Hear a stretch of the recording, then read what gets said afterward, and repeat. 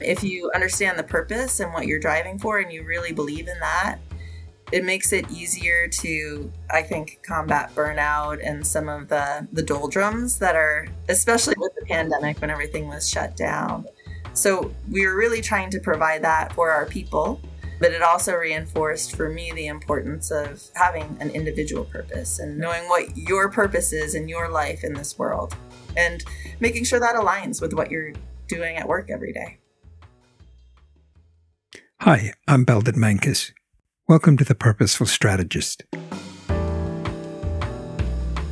the podcast that shifts the conversation about purpose and strategy from what organizations should do to what business leaders are doing and what they've learned along the way. I'm very pleased to welcome Alyson Watson, CEO of Woodard and Curran.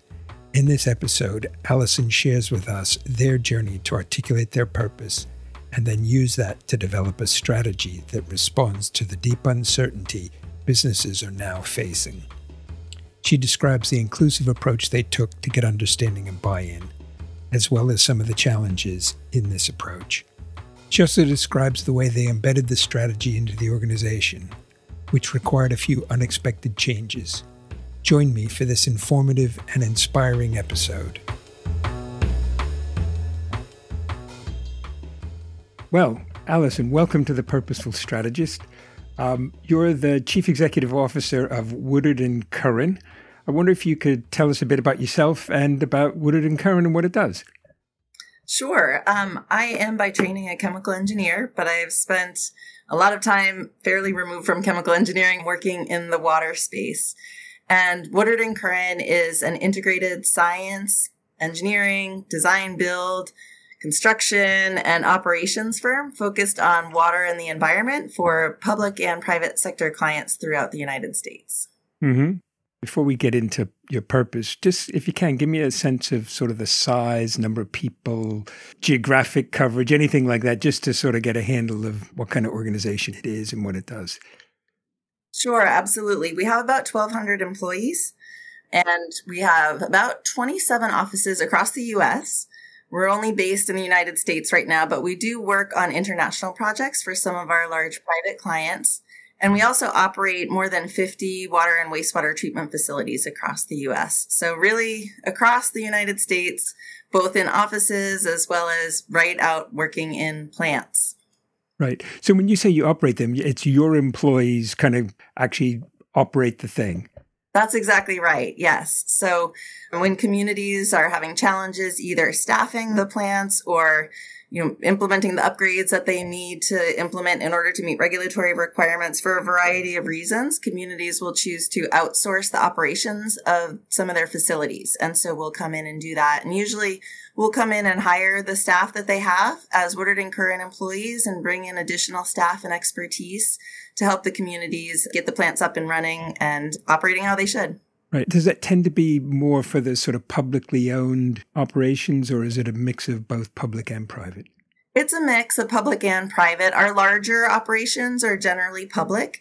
We actually even operate an entire Department of Public Works for one community.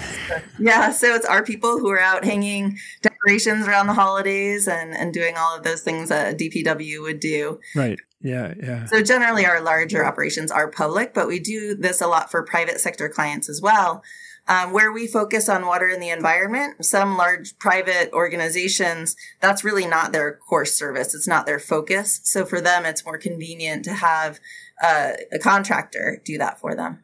And what's sort of the mix in that 1,200 people between folks who are in a plant and who are doing more kind of office-y, engineering-y kind of things? About a quarter of our staff are operating facilities. Okay. And then the remainder are corporate services who are helping to keep everything running, as well as our science and engineering and design build folks. Great. And so what would you say Woodard and Curran's purpose is?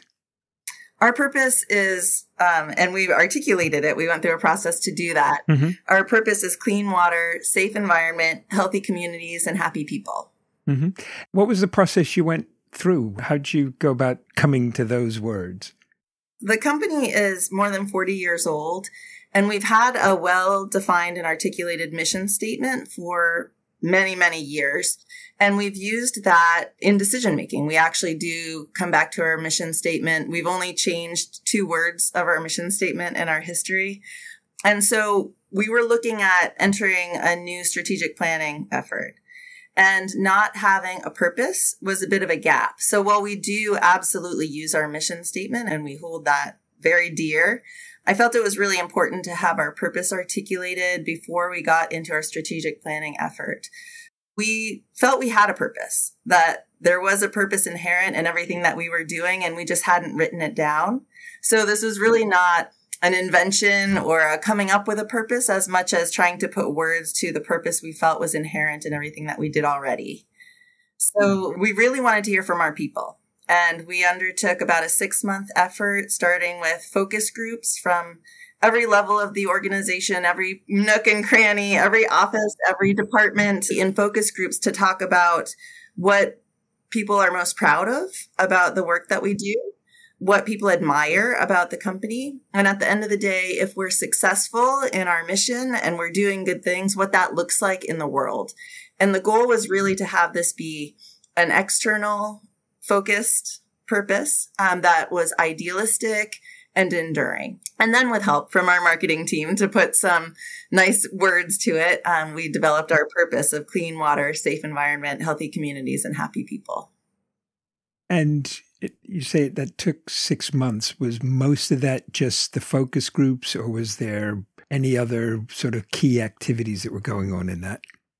We started with focus groups because not everybody could participate in focus groups, and we wanted everybody to have an opportunity. We did surveys where we shortlisted phrases and had people talk about which phrases resonated most and got that down to kind of a short list of concepts and then used that to develop the words around it. So the bulk of the time was the focus groups, but then we did some internal surveying as well just to make sure that everybody's voice could be heard. Right.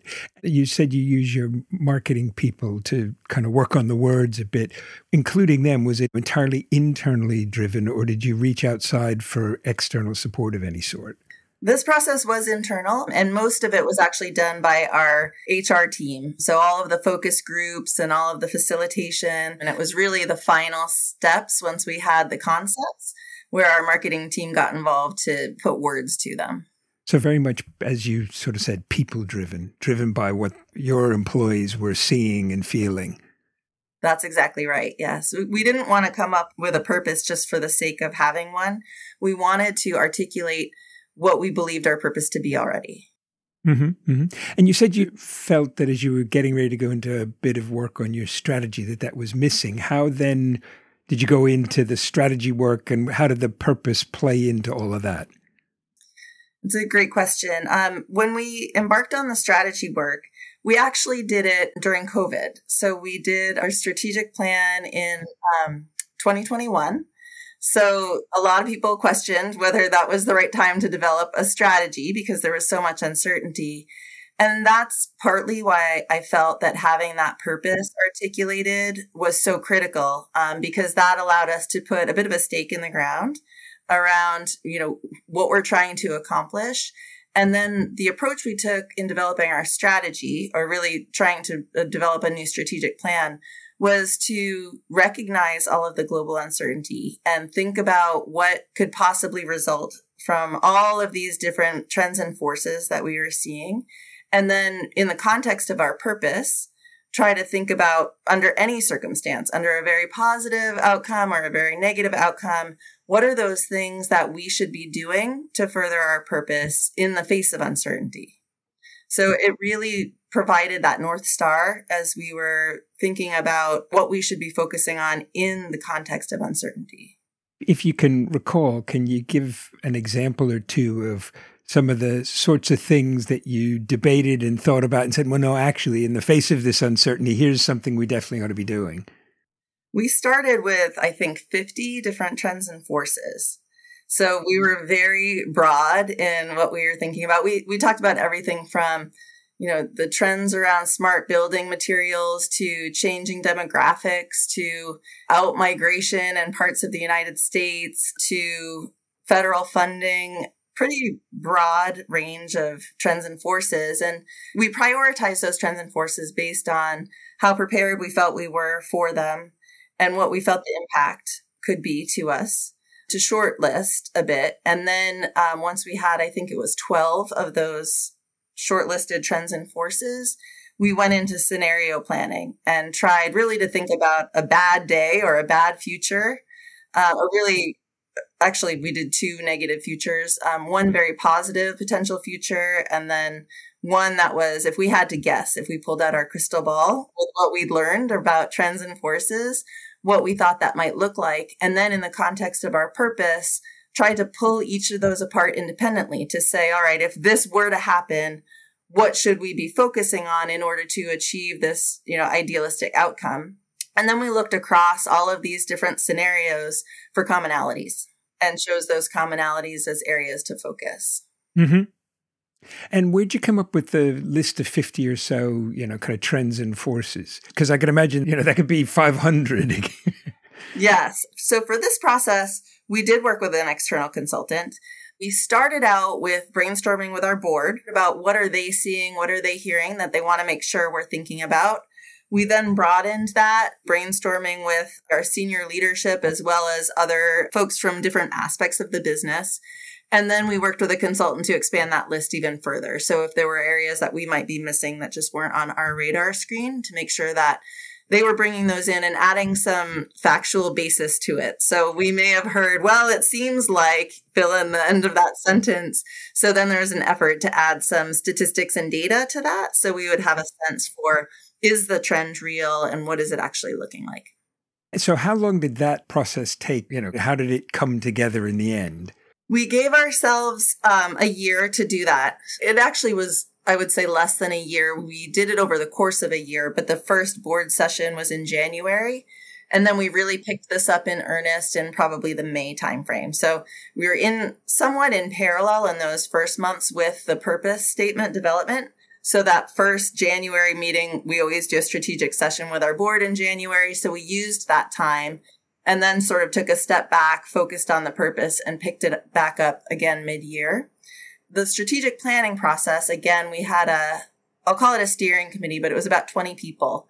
So it was a fairly large group of folks. And again, we really made an effort to have all levels represented, all aspects and areas of what we do, and all geographies represented, really tried to get broad representation so that we would have different perspectives as we got into this process.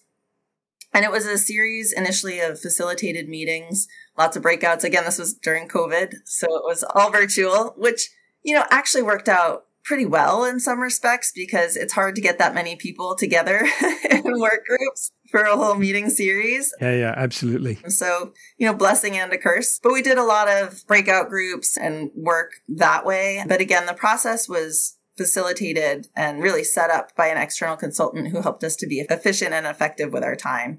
Because again, I think it could have gotten a little bit unruly otherwise. But we started through, again, looking at trends and forces. Once we'd kind of gotten to that short list with the group, we then broke them out into strategy teams.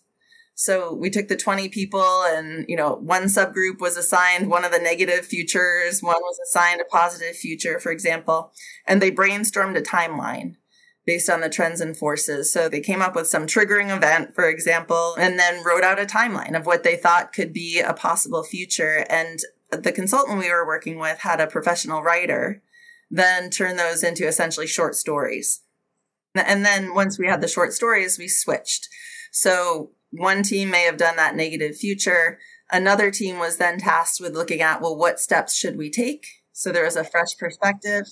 So there was some commonality when people were looking at what would we do, but different words being used because one group might use one way of describing an action we would take, whereas another group used different words.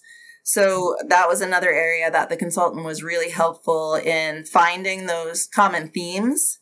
We call them crossover levers, and using consistent language and developing that into a short list, and then prioritize those short lists based on which we thought had the greatest impact and which we were most ready for versus least ready for.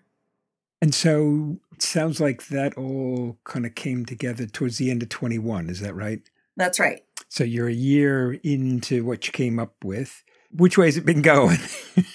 It's been going great, actually. We would have loved to come up with really 3 areas to focus on, but as is very much our style, we came up with 5. Actually, I have to give you credit. A lot of people come up with 8 or 12. We have a lot of engineers and scientists, and we don't like to even stick to whole numbers. So to get to 5, we were pretty happy with. But really, we have a set of areas we want to focus on externally and a set of areas that we're going to focus on internally. And everybody understands them. That, I think, was one of the real benefits of the process is enough people in the organization were taking on this journey. So by the time we came up with the things that we think we should be doing, people were completely on board and it made sense. And some of it just started happening on its own because the focus was so clear.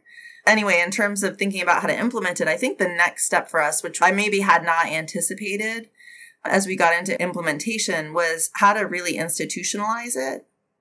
So again, the strategy did flow from the purpose. The purpose is something inherent in everything we do. We have a strong mission and we use that in decision making. So I guess I had anticipated that it would be more straightforward to embed the strategy in the things we do, as opposed to having the strategy be this extra set of things that we do. I think really for it to be effective, it has to be embedded in everyday decision making at every level and for every individual in the organization. So we spent 2022 really thinking about implementation steps. And through that process, it became clear that there were structural changes to the organization that would help us to actually operate in a way that was going to set us up better to be able to move consistent with our strategy towards our purpose. So we did make progress in 2022, but I think the greatest progress that we made was identifying those areas where we should be reorganizing and we should be planning in a different way than we have been in the past, and how we could use existing, processes and forums in a different way to further the strategy, as opposed to adding that to a list of other to-do items. So by the end of 2022, everyone in the organization, it became shorthand, strategy 1, strategy 5. So our 5 things, everybody knew kind of what they were just by the number. So we really did do a good job of communicating how we got there, what they were, why they were important. When we went through a whole process where every single person met with their manager in this structured meeting series to understand what they meant and to come up with ideas around how the work they did every day would further those strategies. And ultimately in goal setting, to have at least one of their goals for the next year be linked in our systems, linked to furthering one of the strategies. So trying to make that connection for every single person. And then in our business planning, to make sure that everything that we were actually doing was furthering the strategy as well. So, we have, again, it's not uncommon in an organization like ours to have what we call practices, which are, groups that are furthering technology transfer and innovation and all of these great things. But now making sure that those are also directly tied towards furthering our strategies as well and showing those clear connections. And then now in 2023, we're going to be going through reorganization in pockets to allow us to further our strategy in a way that we really couldn't without some changes to our structure. Yeah. And it's taken you, it sort of sounds like 18 months or so to get to where you are now. How long do you think this strategy is going to be relevant? We developed it as a 5-year plan. Mm-hmm. I would expect we'll update it in a couple of years. So I don't think it's going to be a 5-year plan.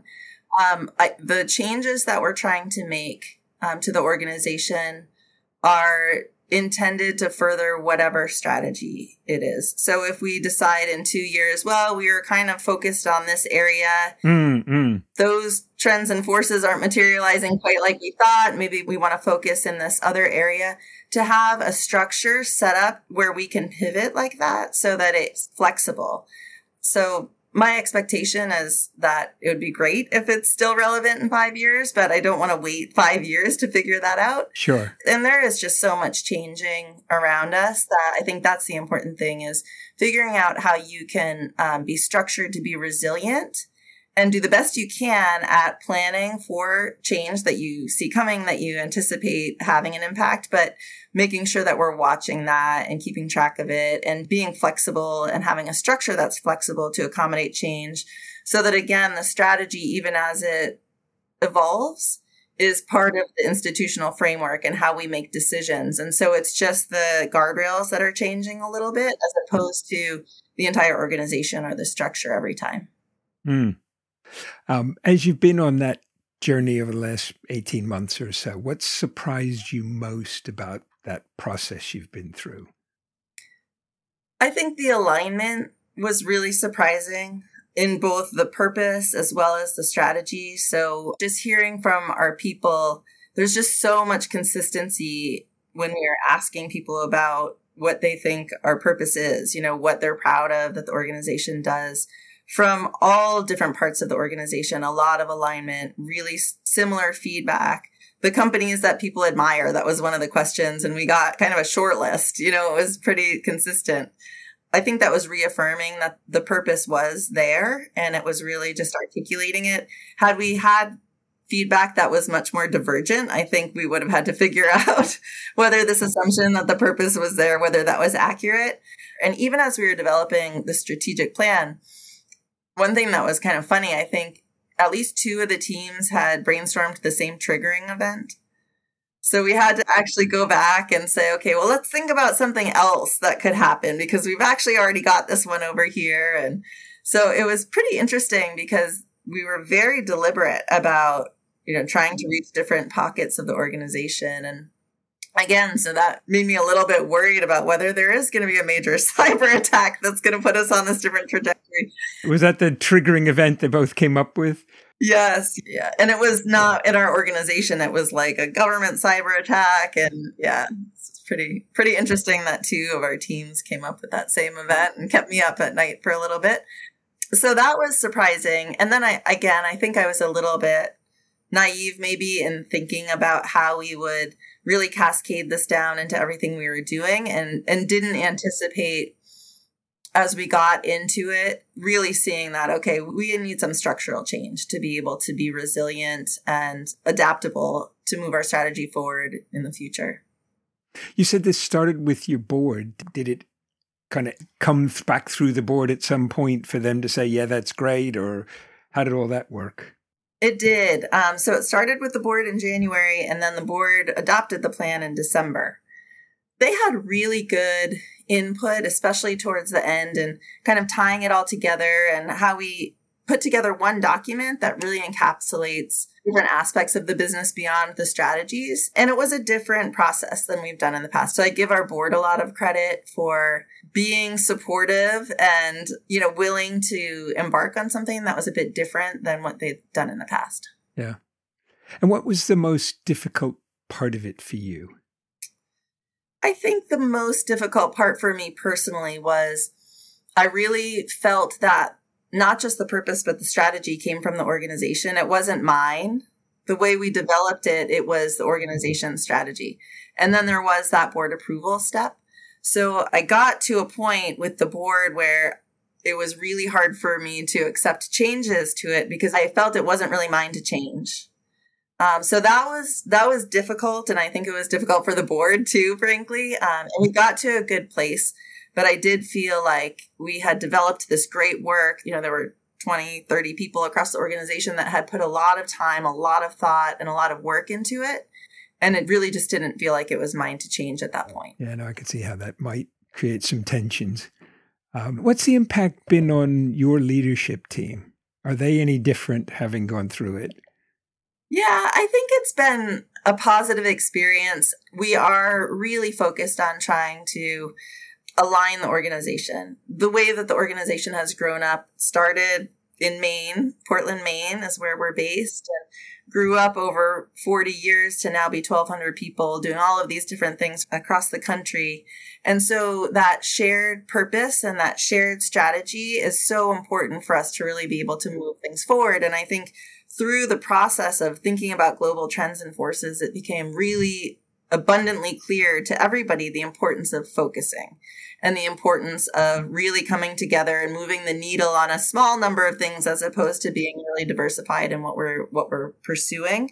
So I think that has really helped us as a leadership team to appreciate the importance of saying no to things which we don't like to do. But in order to move the important things forward, we have to not do some of the less important. Not to say it's not everything's important, right? But there are the things that are critically important and the things that we just can't do because they're not critically important. So I think that's been a positive outcome for the leadership team, is having that shared understanding of, well, we can't do this because we agree we really need to do that. Mm-hmm. What have you learned along the way? What's the impact been on you personally? I think it's reinforced to me the importance of leading a purpose-driven life as an individual as well. And I've always felt that was important, but I think this just reinforced it, especially the timing of going through all of this with COVID and, just pretty broad burnout among not just our staff or among society, the importance of purpose in combating burnout. So you can get up every morning and know why you're going to go do the things that you're going to do that day, even some things that you don't necessarily want to do. If you understand the purpose and what you're driving for and you really believe in that, it makes it easier to, I think, combat burnout and some of the doldrums that are, especially with the pandemic when everything was shut down. So we were really trying to provide that for our people. But it also reinforced for me the importance of having an individual purpose and knowing what your purpose is in your life in this world and making sure that aligns with what you're doing at work every day. Yeah, no, I think it's great. If you had any advice for a business leader who's themselves wrestling with their organization's purpose and how you connect it with the strategy, what would that advice be? Well, I think if you have a purpose, you really need to use that in your strategy, and you really need to figure out how you can use your purpose in decision-making every day. And if you don't have a purpose that's articulated, the advice I would give to somebody is you need one. And that's either already exists and you can go through a process of figuring out what it is. And if you don't have one, I think you still need one. And it's probably a little bit harder because you may develop a purpose that not everybody agrees with. And that's okay, because you will be stronger and you will attract the people who agree and are on board with the purpose. So while there's risk there, the reward is greater. But, kind of being eyes wide open that it's important. And if it's there, great. That's a wonderful position to be in. But if it's not, it doesn't mean you don't need one. You still need one. And you just need to be prepared for bringing people along who agree with it and finding others who do, because you will attract people that agree with your purpose. Yeah. Yeah. And you talked about the importance of kind of your own personal purpose. If you could articulate that and talk about how it lines up, how would you describe it? Yeah, I don't have good words for it because I'm not a marketing person and I don't have an individual marketing department.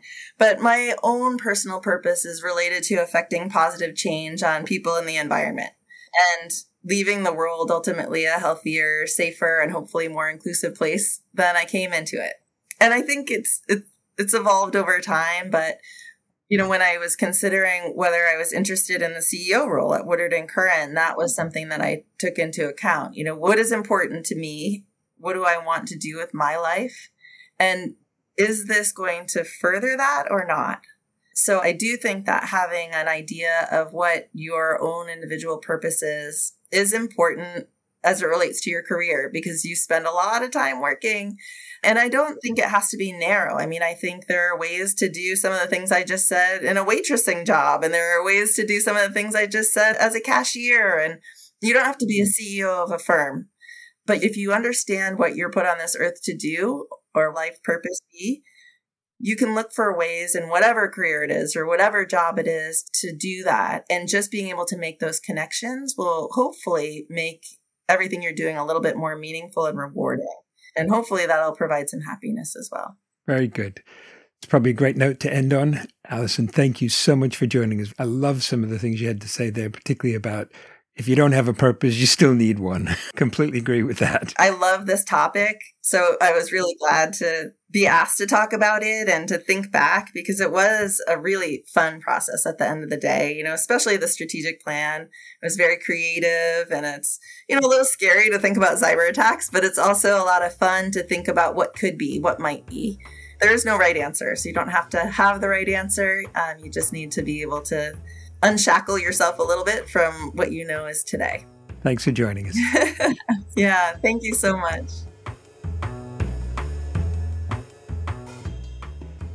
Thank you for joining us for this episode of The Purposeful Strategist. Please email any questions or suggestions to belden@menkes.com. In addition to being available on our website, you can find us on Apple Podcasts, Spotify, Google Podcasts, and Stitcher. If you enjoyed this episode, we release a new episode weekly. Don't forget to subscribe. Thanks again, and join us soon for the next episode of The Purposeful Strategist.